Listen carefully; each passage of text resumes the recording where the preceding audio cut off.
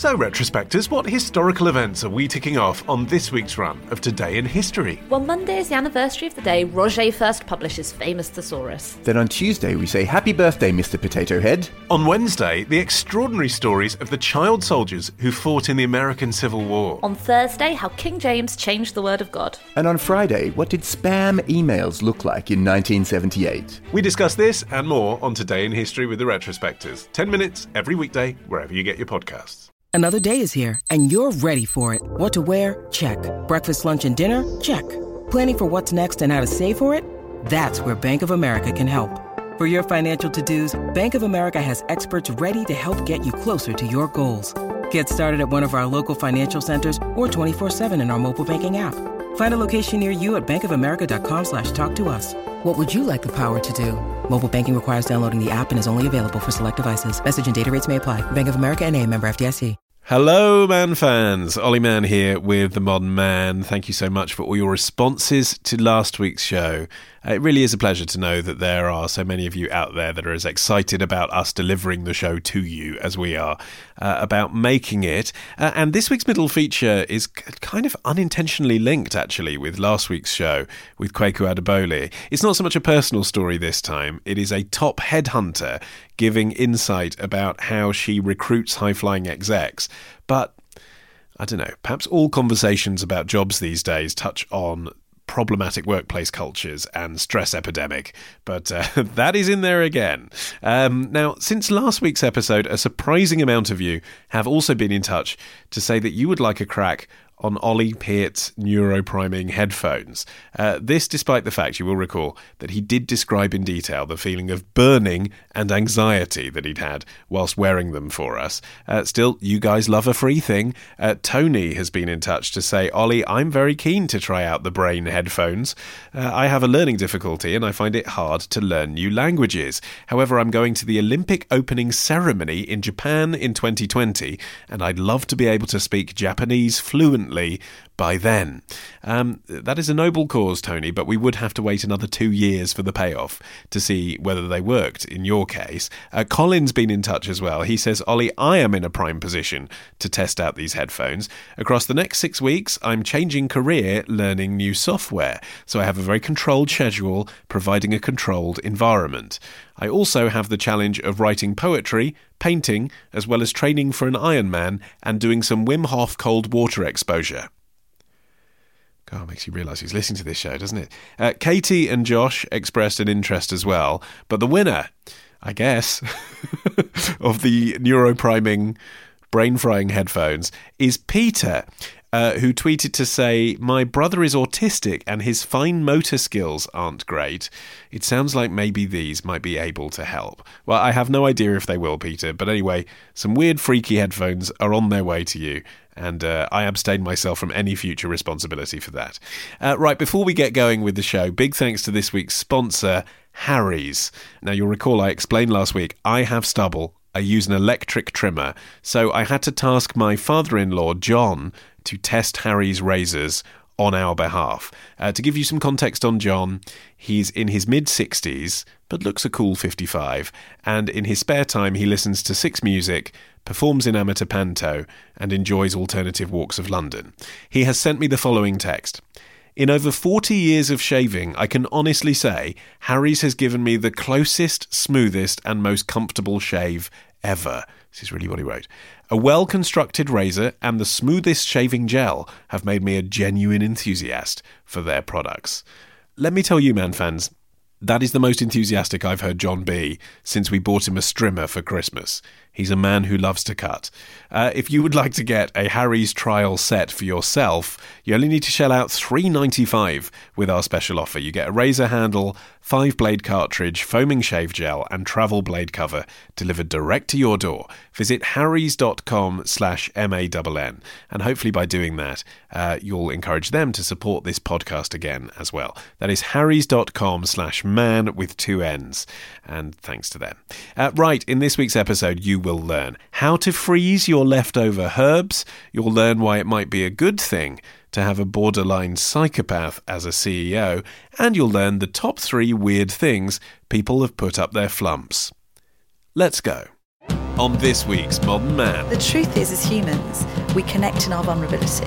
Age, stage, sexuality, doesn't matter. The psychology of finding the perfect candidate to run our biggest companies. The submissive person might be told to drink lots of water, hold it in, and then they're not allowed to pee. And Alex Fox gets mellow with the yellow in this week's Foxhole. But first, it's all the trends you need to know about for the week ahead. It's the Zeitgeist with a man who once experienced an earthquake in Dorset. It's Ollie Peart. I was sat at a desk and I was just sort of leaning against it, and the walls kind of wobbled like you'd get with a strong wind. Apart from my screen, my monitor moved. And I was like, what was that? And then I Googled it. And people were like, oh, was there an earthquake? So then I actually reported the earthquake to the people on Twitter and said, I felt it in Weymouth. Did you click the little label, I'm safe? Yeah, I filled out a form on the Geological Survey website. Anyway, what are the big trends this week? Gaming memories. Okay. Last Tuesday, 27th of February, it was Pokemon Day. And it marked the day that the game was launched way back in 1996. Way back. And the creators, Nintendo, they invited people on Twitter to share their most memorable moments of the game. And it demonstrated a turning point in the world of gaming. Gaming became more than just button bashing. It became an experience. We mean 22 years ago it did? Yeah. So computer games like before then, I'm going to hit a ball to that person, they're going to hit it back. I'm just going to bash buttons and see what happens in the arcade and lose my 50p or 20p or whatever it was at the time. And there were other games as well, but Pokemon came along and it reached a level of complexity with characters in it that people really bought into. It also seems to me like one of the first games where the merchandise sort of tripped over into the real world. There was the physical cards, weren't there? People wanted to collect the cards. Yeah, absolutely. It was the point where gaming started to take over. And this little social media exercise that Nintendo just undertook demonstrated how fond and warmly people looked at the game. I'm going to give you a couple of examples. The first time you actually catch Taurus from Pokemon Red/Blue in Safari Zone after it ran away 6 million times. That means nothing to me, but literally hundreds of people were really excited about that memory with the image that was attached to it. And here's another one. I'll never forget the feeling I got the first time I got into Tojo and realised I could go back to Kanto in Pokemon Gold. And then a slightly more recent one, bought Pokemon Diamond for the DS in April 2007 when I was 8 years old. It was the first Pokemon game I could play with friends. I still remember the team I first beat the Elite Four with. I have 400 plus hours put into it, and it's the only game that I haven't restarted. I mean, the shocking thing to me, obviously, is that we're quoting anyone who was 8 years old in 2007, which is substantially after I left university. But yeah, okay, I see the point. There is, nostalgia in these things. What I find interesting about it is the extent to which Nintendo and companies like that actually get on board with propagating that nostalgia, because they're actually supposed to be an innovative gaming company now, aren't they? They're supposed to be coming up with characters that people will love in 25 years' time, and it seems to me like it's maybe tipped the balance here, and more people talk about Nintendo and Sega and Atari and whatever purely in nostalgic terms for the characters that they created when we were kids. And that's actually a problem, isn't it? Yeah, well, I actually think that this is going to grow as a trend, and not just with sort of characters back from 1996. But I think that gaming's become a spectator sport, and I genuinely think in 20 years' time, people will have pictures, framed pictures on their wall of key moments in a game, like a screen grab from a game that they remember where they beat some team in wherever it was, and it was just an amazing moment. What else have you got for us this week? We Live. I bet this is WeWork doing a brand extension. It is WeWork doing a brand extension. WeWork is essentially a community workspace. So the idea is that you can go in, rent a desk, and it's community focused. They charge the same as for an office, except it's open plan and it's got a Starbucks in it. That's basically it, isn't it? That's essentially it. And you're right. They are extending their brand to actual real life living. And what they've done is they've built a bunch of apartments. I say a bunch, a couple. There's one in New York and there's one in Washington, D.C.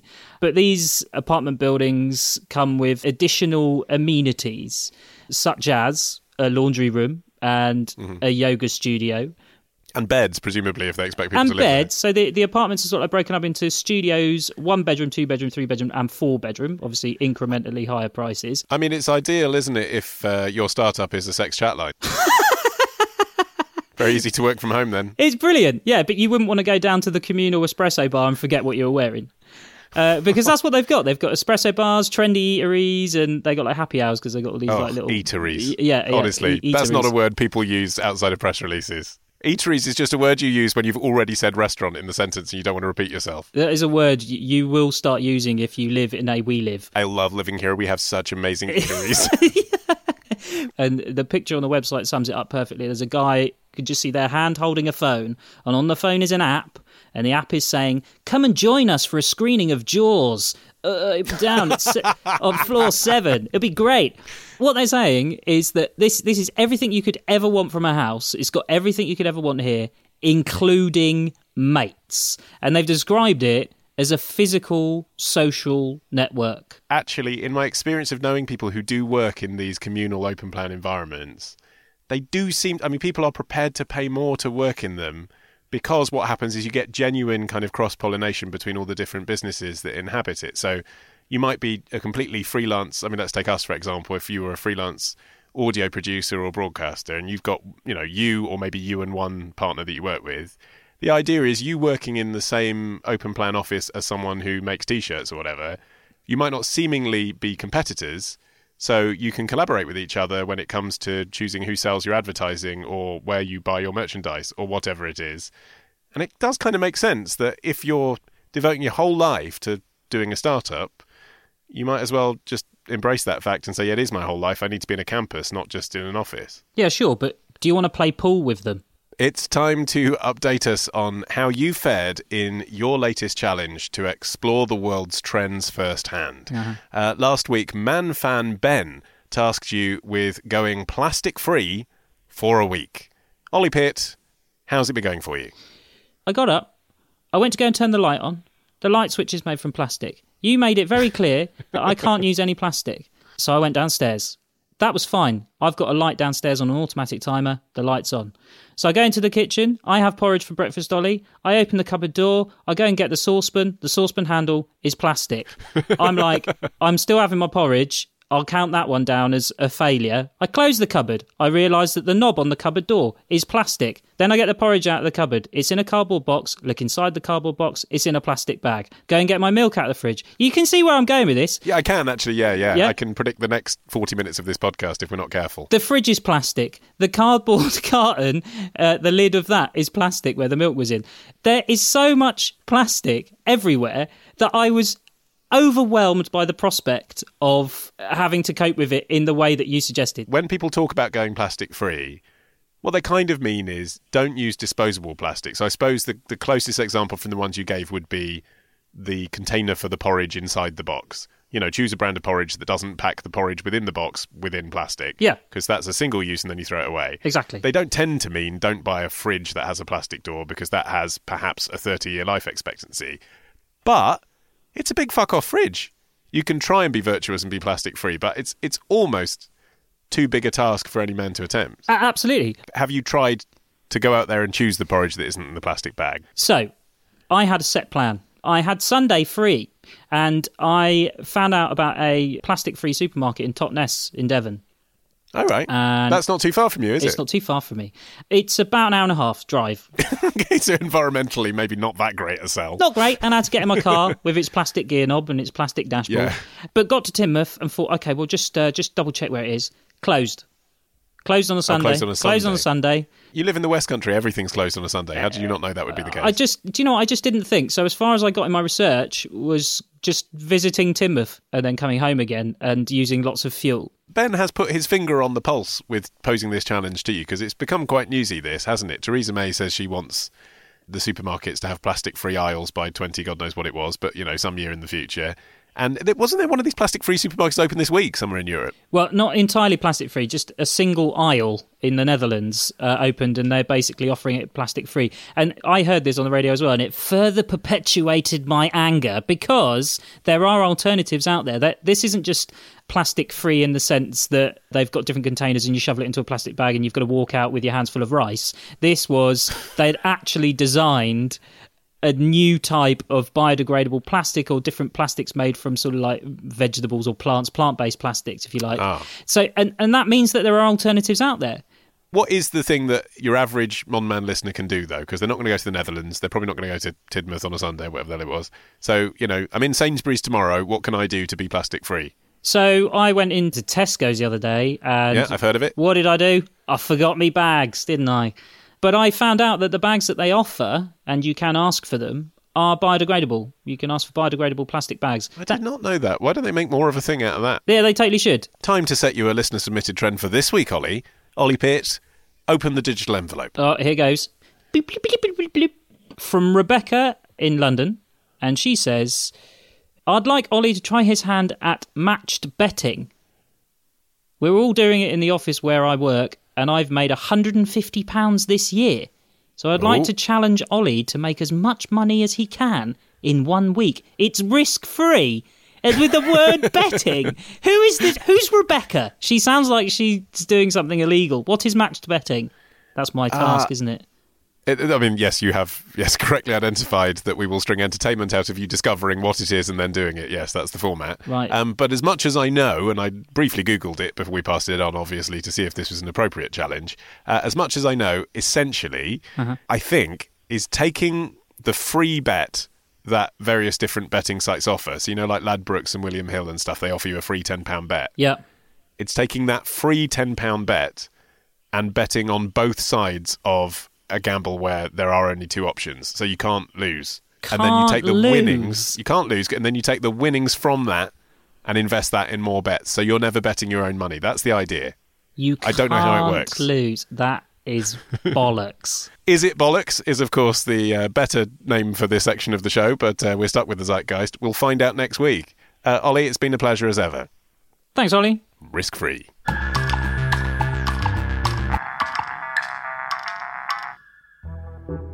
Hello Man fans, I'm Camilla and I'm the Marketing and Communications Manager at Food Cycle. We're a charity that serve community meals across the country using surplus food. And these are my life hacks on how to waste less food. Number 1, have a plan. I don't know about you, but if I go to the supermarket without a plan, I always buy too many things or duplicate items in my fridge. So firstly, check your fridge and cupboards beforehand, create a list, and for extra brownie points, make a meal plan for the week. Decide what nights you'll be cooking dinner, how many you're cooking for, and the ingredients you need to make these meals. If you're buying a whole head of broccoli or cauliflower, for example, think about other meals you can make in the week to use up those ingredients, or cook more than you need and take it to work as a tasty lunch. My second tip is, know the difference between the best before date and the use by date. Dates on food can be confusing and cause us to throw away a lot of food prematurely. The best before date appears on a lot of food in supermarkets, but this is only about the quality of the food, not whether it is safe to eat. It is likely fine to eat long after this date, it may just deteriorate in texture or flavour. The use by date is about safety, and you will often see this on food that goes off quickly, like meat or ready-prepared salads. One good tip for staying on top of this is to move any newer foods with longer date to the back of the fridge, and those with a shorter life to the front. This saves you from regularly finding a mushy bag of spinach stinking out the back of your fridge. My third tip is the freezer is your friend. Now, it may seem obvious, but the freezer really is a great tool for reducing your food waste. You can freeze pretty much anything up to its use by date and defrost it in the fridge or the microwave. You can even freeze things like fresh herbs if you think they're about to go off. Put them into an ice cube holder with a little bit of water and they'll be ready to use whenever you want to. You can also freeze things in their portions, so chop up your vegetables and put them into the freezer in bags so you can throw them into the pan when you want them without any hassle. Those are my life hacks on how to waste less food. At Food Cycle, we're always looking for awesome people to join us as we collect, cook and serve surplus food into 3-course community meals. You can find out more and sign up by going to our website. Visit foodcycle.org.uk.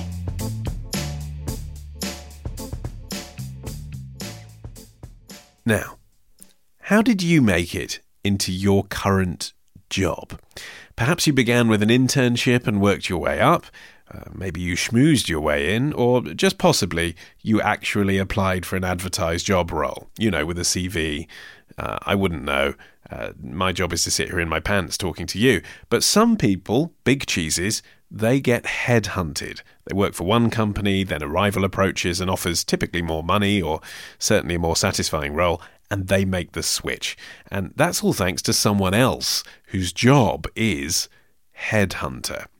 Kathleen Saxton is a headhunter. She's founder of the Lighthouse Company, who do executive search for media and marketing companies like WPP, ITV and Snapchat. So obviously she's got a lot of contacts, but even she doesn't know everybody. So I wanted to know, actually, really, when you strip out all the bullshit, does she just spend a lot of time cold calling people?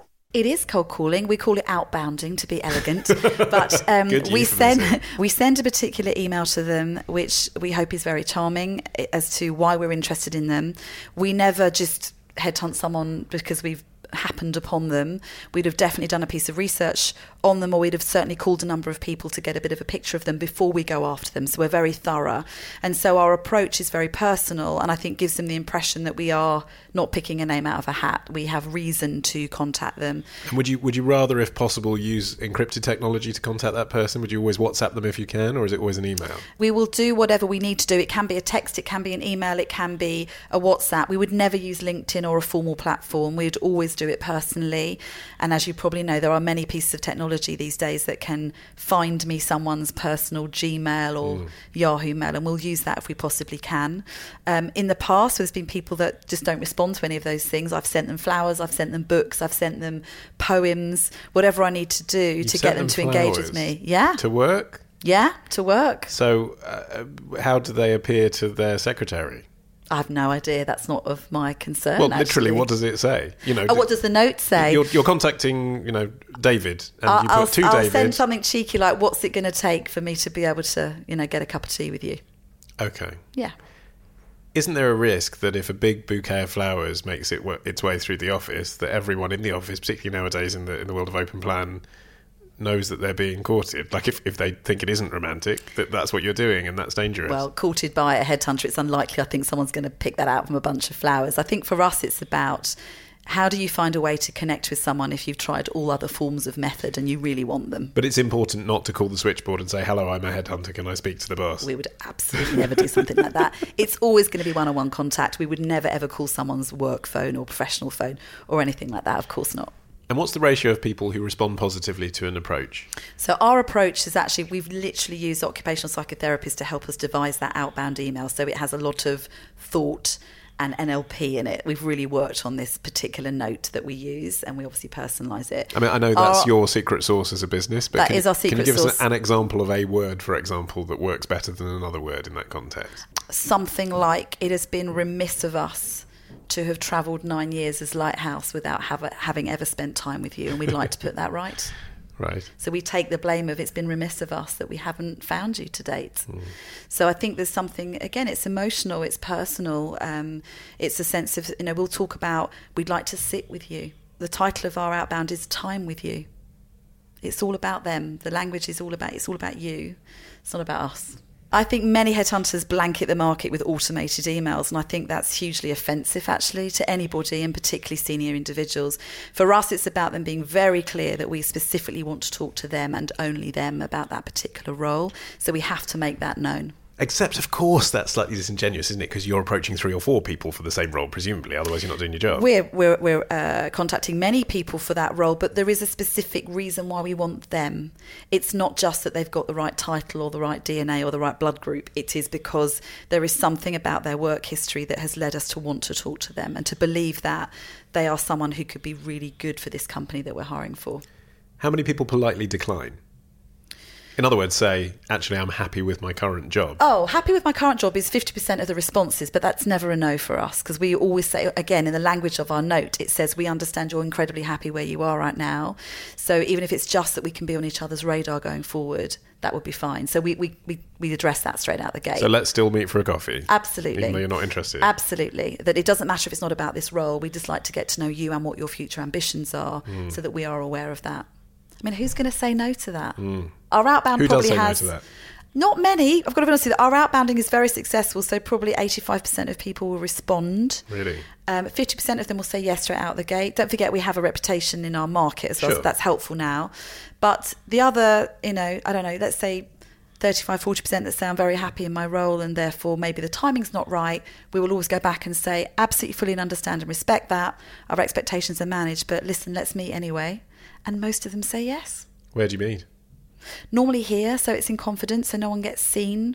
But if I'm if I'm in the States or somebody wants to meet externally, then normally somewhere that feels quite elegant. I'll never meet in a cafe or a Nero's or a Pret it just doesn't feel very on brand. We're doing very senior roles, so it'll be, for a coffee at the Dorchester or something like that. What's the most you've spent on sort of not wining and dining, but getting someone into that position to have that meeting? Just to meet them for the first time? Yeah.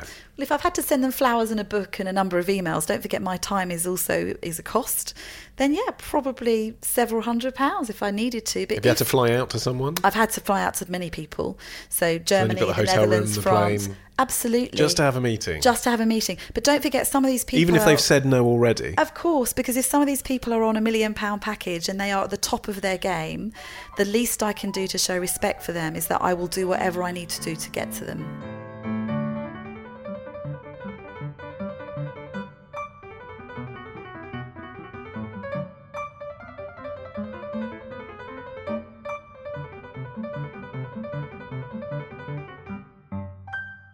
Somebody may have all the right requisite skills for that particular role, but actually putting them into that particular culture, in that particular company, could be a complete disaster. Do you mean you root out arseholes? Oh, we definitely root out arseholes. I mean, that's an absolute requisite. How do you do that? So if they just put an advert in and someone applied who was inappropriate because Yes. they've been a bully in a previous job or they're known to be, let's look at the current climate, a bit of a groper. You basically are trading on gossip there, aren't you, to ensure that person doesn't go through to the stage where they're going to be, considered. Yeah, and I have to give them the right to respond. So I have to name my concern and see how they respond to it. So we'll do a good amount of background checking on someone. So the days of written references are long gone. I will ring as many people as I want to unofficially and unofficially gather some information. I can then ask a set of questions that test that hypothesis or that data to see how the individual responds. I'm fascinated in how those conversations go. Well, let me give you an example. One of my favourite questions to ask someone is, when's the last time you felt professionally vulnerable? That doesn't tend to be a question that a CEO has prepared in advance. We've all got a brilliant professional mask. We're all quite good at a standard interview. We've all learned the question of what's your greatest weakness and all the nonsense that goes with that. But if you ask someone when's the last time you felt professionally vulnerable, their answer is very telling for me. So someone who's overly confident, probably arrogant, potentially narcissistic may say, never. A normal human being says pretty much every day. So even the way that someone responds, I'm not even interested in the specific response, it's just the tone, the approach they take to response to an emotional question like that tells me a myriad of things about them. There's been a trend in the last few years of analysing CEOs and group directors psychologically in the media, hasn't there? I'm thinking about the psychopath test and things like that. Of course. The conclusion that actually alpha males everywhere running companies are all a bit mad. Yeah. You're trying to guard against that then? Not necessarily. I think you've got to think about if we talk about psychopaths in particular, and there's been some brilliant work done in that space, some of the best surgeons in the world are fundamentally psychopath or have psychopathic tendencies. They have to, because they have to shut down the idea that they're working on a human body. Because if they were to consider that they're working on Susanna and her kidney in that moment, they may get overwrought with the emotion of what they're actually doing. So they have to have the ability to shut down the human nature of what they're doing in order to precisely deliver the surgical procedure that they need to do. So we have to understand the positives of some of these traits and borderline personalities and mood disorders and various things. There are points within those that can be useful.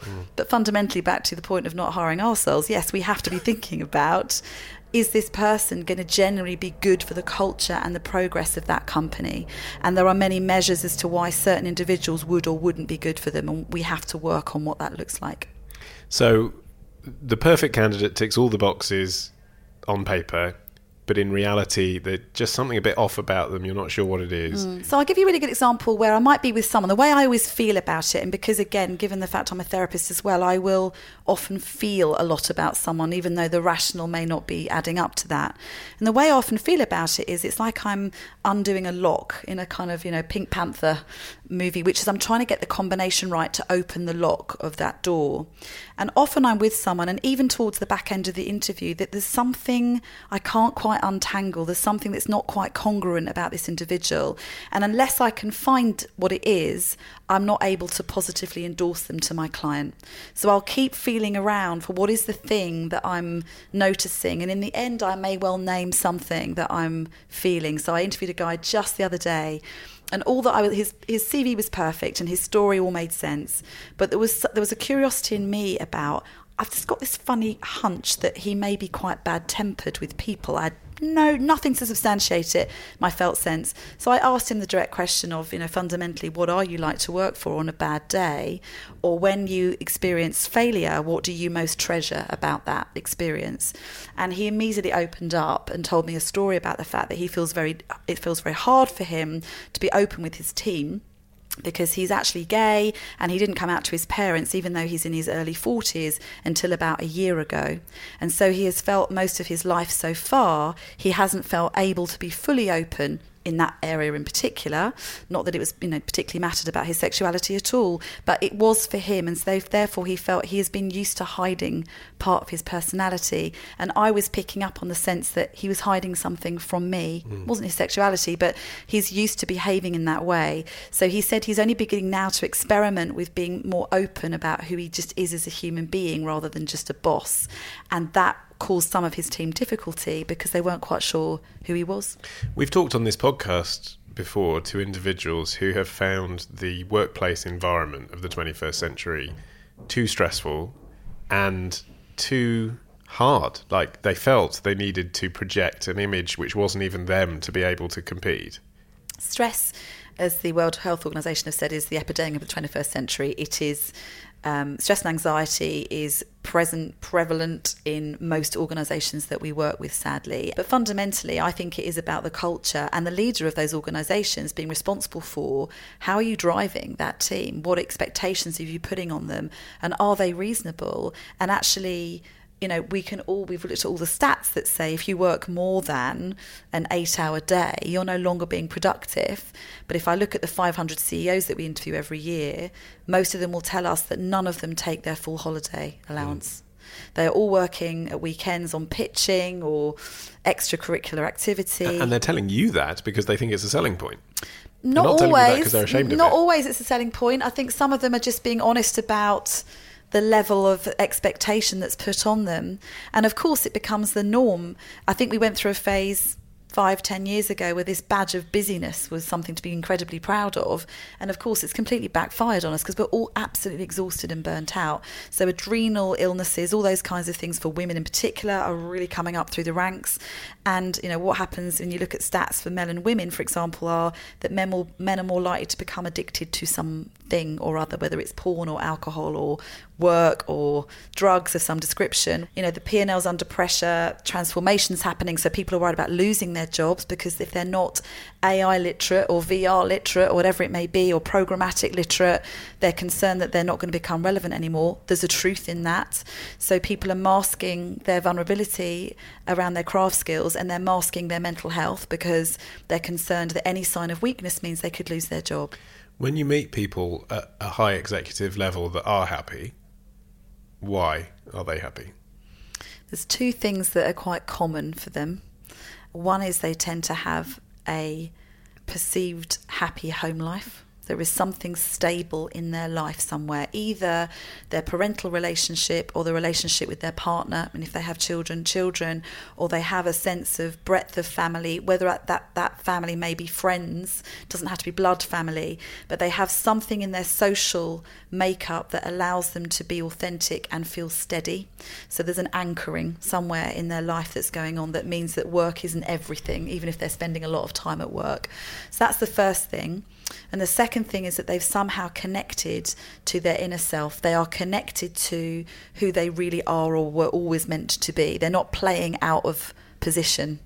And I think our masking means that we play out of position too much for too long, and that's where we get contorted, and that then makes the whole thing tumble.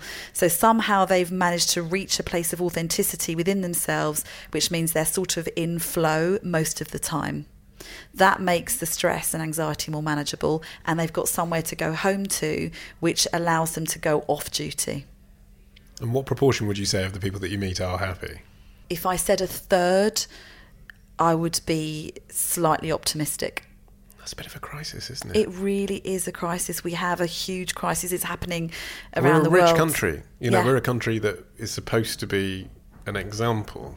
Yes, but do we value the real richness? Do we value it, unfortunately, in material wealth or status? We've got status anxiety left, right and centre. We worry about how we're being perceived. The real richness is in friends and love and a sense of well-being and being connected with our minds and our body. That's real richness. But do we value that? Some of the Indian cultures, for example, really value that and have, I think sometimes, particularly in the UK, I think we miss the point a bit. And if you're listening to this and you're not a CEO, you're not about to get headhunted, but you want to be, maybe not by someone like you, but someone who's a rung beneath you on this kind of ladder, how do you get headhunted? It's all about profile, which sounds really superficial, I understand, but it isn't, because actually you need to get spotted, you need to get noticed. I do a lot of stuff for Speakers for Schools, the government scheme over here, talking to 16, 17-year-olds about how to get chosen for a Saturday job or an internship or whatever it may be. We're trying to get chosen at some point in life. And it is about what is it that differentiates you in the end. And actually, sometimes it's even about how colourful and honest you are in your hobbies. If somebody puts reading and cooking and going to the cinema, and I pretty much want to shoot myself, I'm not interested. Everybody says that. Tell me something about you that is interesting or funny or unusual, because then it gives me a flavour as to who you really are. One only feels truly satisfied when eating a margherita pizza. Yes. That's a good thing to put on your CV. Absolutely. Or someone says, I've become the Finchley member of the, litter, because I absolutely cannot stand it when I see something funny but necessary in the sense of that really activates them. So I think I'm interested in someone's social media profile. Don't forget, I don't just have a paper CV anymore. That's table stakes. I'm going to go on YouTube and I'm going to see if I can see you speaking at something, or can I see a video of something, or can I see what you're doing on Instagram, or can I see... So I'm going to be looking at what else I can find out about you. You may want to be 100% private, and if you are, I respect that, but it doesn't help me. It's the Velcro effect. I need something that sticks to something. What can I find out about you? You can go too far the other way, though, can't you? And some people have probably found this episode of this podcast because they're the kind of people that look for this sort of information online. There's a lot of self-help gurus out there saying how to boost your profile using social media. You can look like just this machine. You can look like just not a real person at all by doing all that. And there are people in our industry that most certainly do too much of it, and it feels forced. It feels forced. You feel that actually they're only showing only the professional side of them and not the personal, or only the personal, not the professional. Or you feel that actually the communication is so avid that you wonder what they're doing in their day job all day long. So it's getting the balance right. In the end, it comes back to the same thing, which is about authenticity, isn't it? That you're just being honest about the fact that nothing's perfect. I quite like it when someone will share a story of something that was a complete disaster, because the truth is, as humans, we connect in our vulnerability. Age, stage, sexuality, it doesn't matter. We connect in our vulnerability. So when someone tells you something about themselves that went wrong or wasn't ideal or was embarrassing or shaming or whatever, we are more inclined to offer a piece of ourselves in the same vein, and suddenly we've connected. If everything's Peter perfect, it's a bit impenetrable. I often find on this show, actually, some of My best interviews, I think, are probably the ones where clearly I don't quite know what to say because someone's just said something to me that I don't know how to respond. You know, I've not processed that information before. Of course. Because people listening, that's exactly how you respond at home. Of course it is. That's how we are in life. We have to allow ourselves to have permission to not know. That if we provide this sort of, again, this mask of knowing everything, how do we ever open ourselves up to growing? We can't grow if we feel that we know it all or that we have it all or that we pretend that we do. Okay, so we've talked a lot about kind of current trends and how things are now. Where do you think the world of work is going? What would this conversation look like if we were having it in 10 years' time? I think it's going to be almost 5 years' time rather than 10 years' time, because I think the changes that are happening now for how the workplace looks and feels is gathering great momentum. I think in the olden days, you would go to plurality when you were looking at doing non-exec directorships or chairmanships in the latter part of your career. Actually, it's the millennials that are interested in not doing one full-time job, but potentially doing 2, maybe 3. So they may do a 3-day week at one company and a 1 day at another and half a day at another because they have multiple interests. You know, this matching of art and science is really coming in. You've got someone that might be a great programmer, but they're also someone who really loves woodwork. So they want to go and make cabinets 1 day a week, and they want to go and be in tech at Spotify for 3 days a week. So did you headhunt Daniel Day-Lewis? I didn't. Is that what you're telling us? I didn't, but I so wish I had. Can you imagine how that would be? But it is about people wanting to be recognised for having multiple interests and skills, and what do we do about that? And I think, you know, the generation that's coming up and through are beginning to define how they wish to work. And I think as employers, we have to move and manoeuvre ourselves around that. Again, in the olden days, it was the female leaders that were asking for 4-day weeks or 3.5-day weeks. It's absolutely becoming, rightly so, into the male domain now, where we're having, you know, senior male figures saying to me, I need to pick my kids up from school 4 days a week, and that's part of my contract. And I love that because it's equalising all of this sort of sexism that goes on around childcare and all of those kinds of pieces as well. You've got businesses like Twitter, Spotify offering unlimited holiday. And what's very interesting is how people handle that when they have that. You've got Facebook offering, you know, to freeze your eggs. I'm not sure where I sit with that. But what we do talk about also is culture, not capture. There's a lot of companies offering free doctors, dentists, nurses, canteens, gym on site. But we're beginning to get a bit wise to all they're doing is keeping us at work for longer. So we're starting to realise that whilst it's helpful and handy, is there some level of undercurrent in that as well that we need to be mindful of? The other thing I would say is that the altruism is coming through a bit. So people want to go and work for companies that they do believe in. And if it can't be their full-time job, they're interested in working for NGOs and those kinds of organisations. That's coming through. And the final piece, which I've got to mention, is mental health. I think, you know, people provide Bupa membership and they provide gym membership. But what are you doing for the 50% of your being, which is in your mind, to be less scared about addressing what we need to do to be mentally fit to do some of these jobs? Mental health first aiders being in organisations. There's a creative agency called Karmarama that's just instructed 16 of them to live in the organisation to recognise when someone could be in trouble or could be struggling and be able to signpost them to get help with that. What do they do? Do you think on that, a recurrent trope that comes up on this show is people talk about the anxiety that's caused by us always being connected online? That it's an incredible thing to have the technology to be flexible and agile and to be able to work on the beach, but actually that means you never relax on the fucking beach. you never switch off. No, we all want to be connected and we all like the fact that we're global, but actually if we're global, then somebody's always at work. So we've always got emails coming in. We always feel that necessity to respond. Do you think that this period, let's say since the invention of the iPhone 10 years ago up to now, might actually be a blip where our generation, because there was no understanding of the dangers of it, just chucked themselves in like people who had just discovered cigarettes and were smoking 60 a day to this world where you were online all the time and being online all the time. And actually in the future, that will be seen as a mad period. I absolutely think so, and I truly hope so, because as we can see from the stats, we cannot continue like this as a society. We are killing ourselves by being always on. We're killing ourselves by comparing ourselves to these sort of manufactured lives that we see on other people's social media, and our sense of inadequacy, which is completely false. And at the same time, certainly for younger generations, we are connecting only digitally. And so being able to just talk to someone in the street or even smile at someone on the bus is starting to be seen as rather odd, when actually we're just not connecting as human beings. I think there will be a massive move back to being more human with each other and bringing the kindness and compassion to each other, rather than this horrible digital judgmental level that we're currently living in right now. Kathleen Saxton. Find out more about her organisation at thelighthousecompany.com. Our record of the week and Alex Fox are up next after this.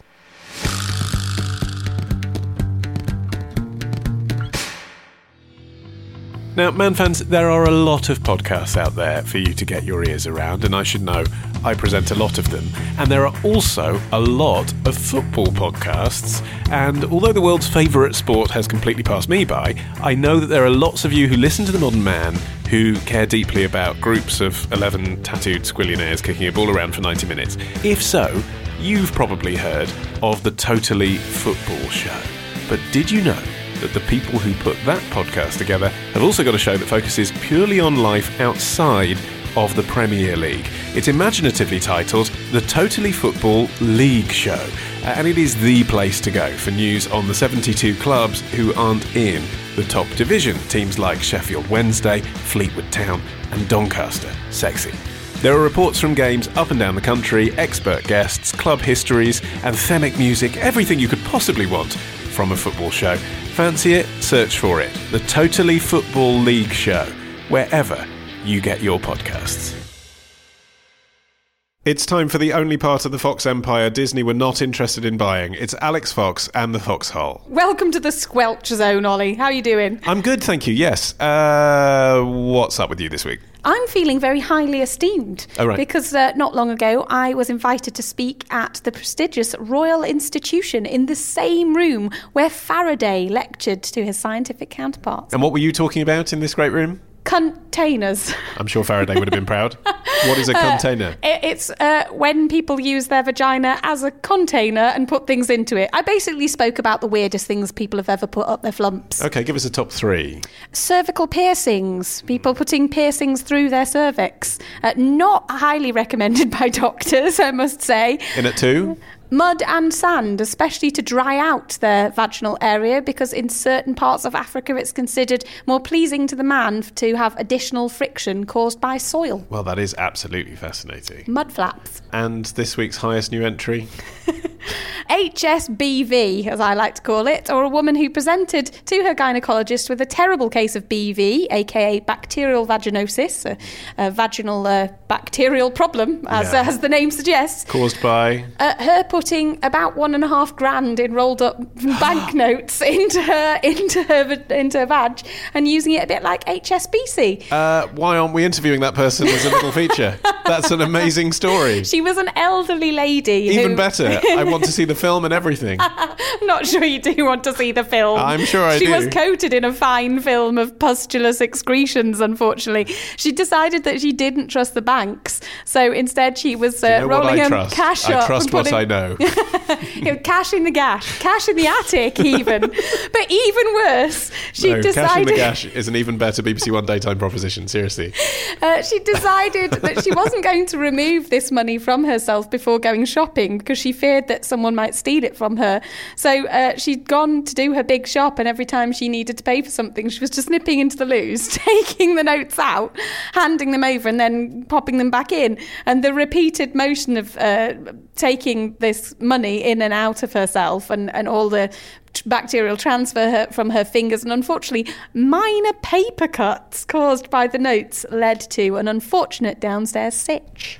If ever there was a need for contactless technology. It's time for our listener question, as ever brought to you by our dear sexy friends at mycondom.com. Who stock all manner of wonderful and sometimes quite obscure, difficult to find condoms, including the EXS Extreme 3-in-1 condom. You're going to have to explain that. It doesn't mean that you can put 3 penises inside it at once. I'm no longer interested. It means that it's got pronounced ribs and dots, giving it that texture which lots of people find very stimulating, and it's also flared at the head. It's a bit baggier at the front of it, which means that people with particularly bulbous glands or sometimes uncircumcised folks find that a bit more comfy. With which we go on to the question. It's from a gentleman who has chosen to remain anonymous and says, Alex, I was talking to the lads in work over a tea break one day, and naturally the conversation turned to sex.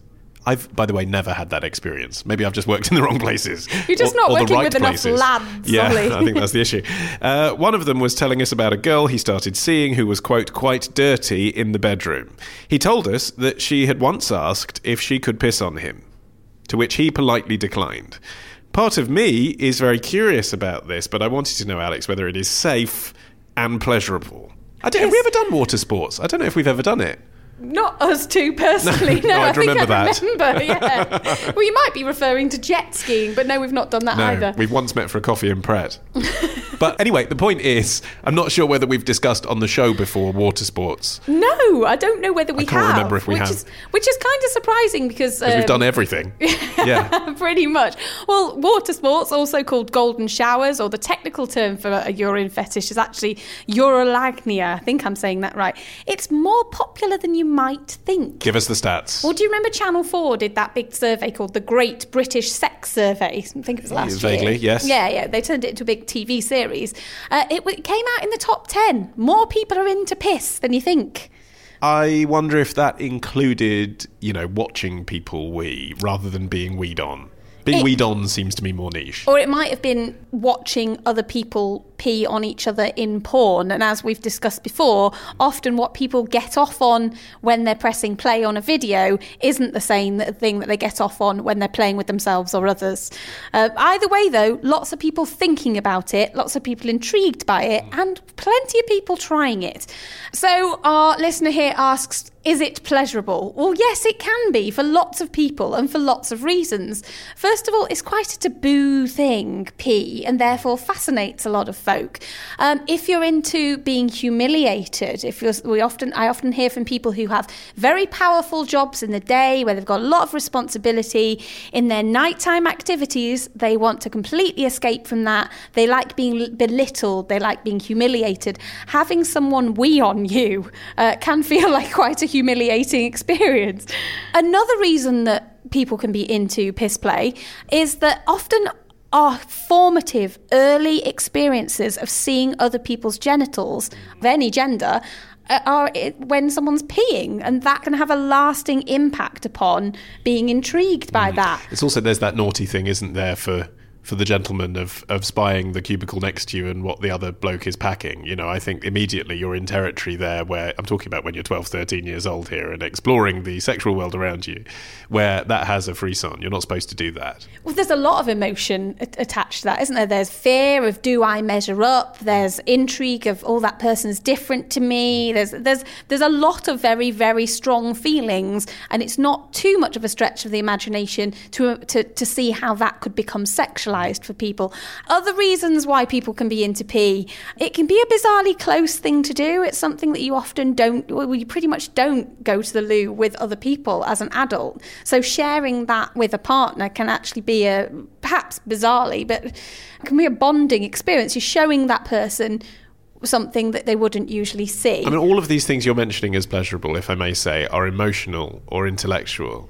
There are physical reasons too. There are some physical reasons. What about having smelly, warm piss dripped on you is pleasurable? Well, lots of people who are into S&M use piss play as part of that. So the submissive person might be told to drink lots of water, hold it in, and then they're not allowed to pee until they're given permission to do so. It might be pain. That's the emotion aspect of it, but then there's also the pain of holding that wee and the great relief that comes when you're finally allowed to release it. If you've also been doing sexual play, then you may actually wee at the same time as orgasm, which can enhance that feeling of peak. Oh, God. I mean... That's easier if you're a woman, by the way. I was going to say, actually, it's two separate tracks, isn't it? It goes one way or the other. Usually the bladder is shut off when a guy has an erection so that he doesn't accidentally pee in someone when he's supposed to be spunking in them. Sometimes, going for a wee straight after ejaculation actually hurts. Oh, I didn't know that. The idea of those things being deliberately combined is But then for some people, pleasure is very, very closely related to pain anyway. Yeah. So for some, playing with that pathway of sex and discomfort, if you will, is within a controlled circumstance, can be really exciting. Okay, he also wants to know if it's safe. Fairly. Okay, wee getting on your skin, provided that you have healthy skin and no open wounds. Providing you're waterproof. Provided that you are watertight, isn't going to do you much harm. In terms of diseases, viruses, things like that, there's no real risk of HIV transmission. Piss can carry very small traces of blood only if someone has a kidney or a urinary tract infection. So there's a very, very slight risk of bloodborne diseases being present in urine, but we're talking minuscule. Really, it's generally pretty safe. If you're weeing just on healthy, unbroken skin, it's not a problem. I imagine this fetish escalates quickly to peeing into someone's bottom or into someone's vagina or into someone's mouth. And that, I mean, it isn't designed to do that, is it? It's designed to be a waste product. Yeah, when pee goes in people rather than on them, or if it enters your body through a mucosal membrane like the eye, then it's potentially slightly more risky. I must contextualise, though, and say, in the grand scheme of sex acts, this isn't as risky as many other things that people are doing very, very commonly. But a lot of folk are into drinking wee. Drinking your own pee, generally pretty safe. It's come out of you. You're not putting anything back into you that isn't already present. There are bacteria in the urinary tract and in the genital area that aren't brilliant to introduce to other places sometimes, but it's not a major issue. However, if you're drinking somebody else's wee, if they're free of infections, you're generally okay. But it can carry things like herpes, gonorrhea, chlamydia. Also, if someone's taken drugs, prescription drugs or recreational drugs, traces of that drug can be present in their urine. Okay, so if our anonymous contributor is still interested in this exploratory side of his sexuality, where might he start? I'd say in the shower. The clean-up's easier. If you decide that you don't like what's going on, then all you need to do is turn on the jet stream and swoosh that right down the plug hole, along with your sense of shame and mystification at what just happened. And actually, if you have any left over, try putting it on your face. My grandmother used to swear by that. Your gran covered her face in piss? Yeah, she lived till 86. She had a great face. Not in covered. my head, she looked like Marge from The Simpsons, like bright yellow. No, she had exceptional skin. I think she... You kissed your grandma's piss-covered face. I did, yeah. Not piss-covered. You keep saying covered. I think, I don't know how it works. Did your grandma specify that she washed it off afterwards? Oh, yes, I think she did. I think what she did... I don't know how she extracted it from herself, whether she weed in the bath and then just quickly put a bit on her face or what. But I think she just mixed it in with soap and water and stuff and a dab of it. And it was an old wives' tale. Anyway, worked for her. She had great skin. Revelations every week. If you've got a question for Alex for next week's show, what should you do with it? Please tell me what obscure things that your gran did to her face. Head on over to modernman.co.uk and click on feedback. You can give me your name or you can keep it entirely to yourself. And whatever you want to experiment with this weekend, you will find a toy or a lubricant or a protective device to assist you at mycondom.com. And if you use the code FOXHOLE, FOXHOLE, then you'll get a grand 15% off. And with that, we have very nearly reached the end of this edition of The Modern Man, but there is just time to appoint a new man-ambassador. It is Dale from Dusseldorf, who says, Ollie, I've loved your various podcasts over the years, and after listening to 2 episodes of The Modern Man, back-to-back, stuck in traffic, I realised it was time to give something back. So I've bought you 4 beers. As I live in Germany, I hope you use it for some lovely German beer. Prost to you lads, and bottoms up, Miss Fox. Cheers, Dale, and I am delighted to pronounce you Manbassador for Dusseldorf. Our theme is by Django, and here comes our record of the week. It's from new band Another Sky, who appear to be making music purpose-built for nighttime listening. Their latest is called Forget Yourself, and it's out now on Fiction Records. Sweet dreams. I've been Ollie Mann, the producer, Matt Hill, and we'll see you next Tuesday.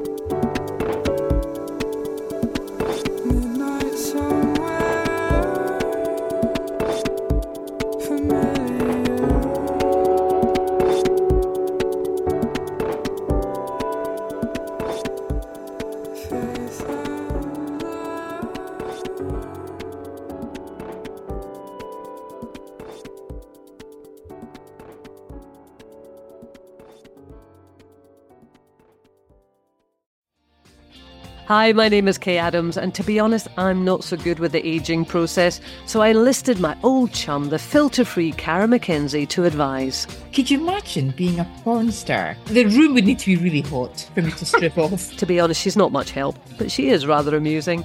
And along with some great guests, Joe Brand, Andy Oliver, Anton Dubeck, Ruth Langsford and Craig Revel-Horwood, darling, we are learning how to be 60. Listen wherever you get your podcasts.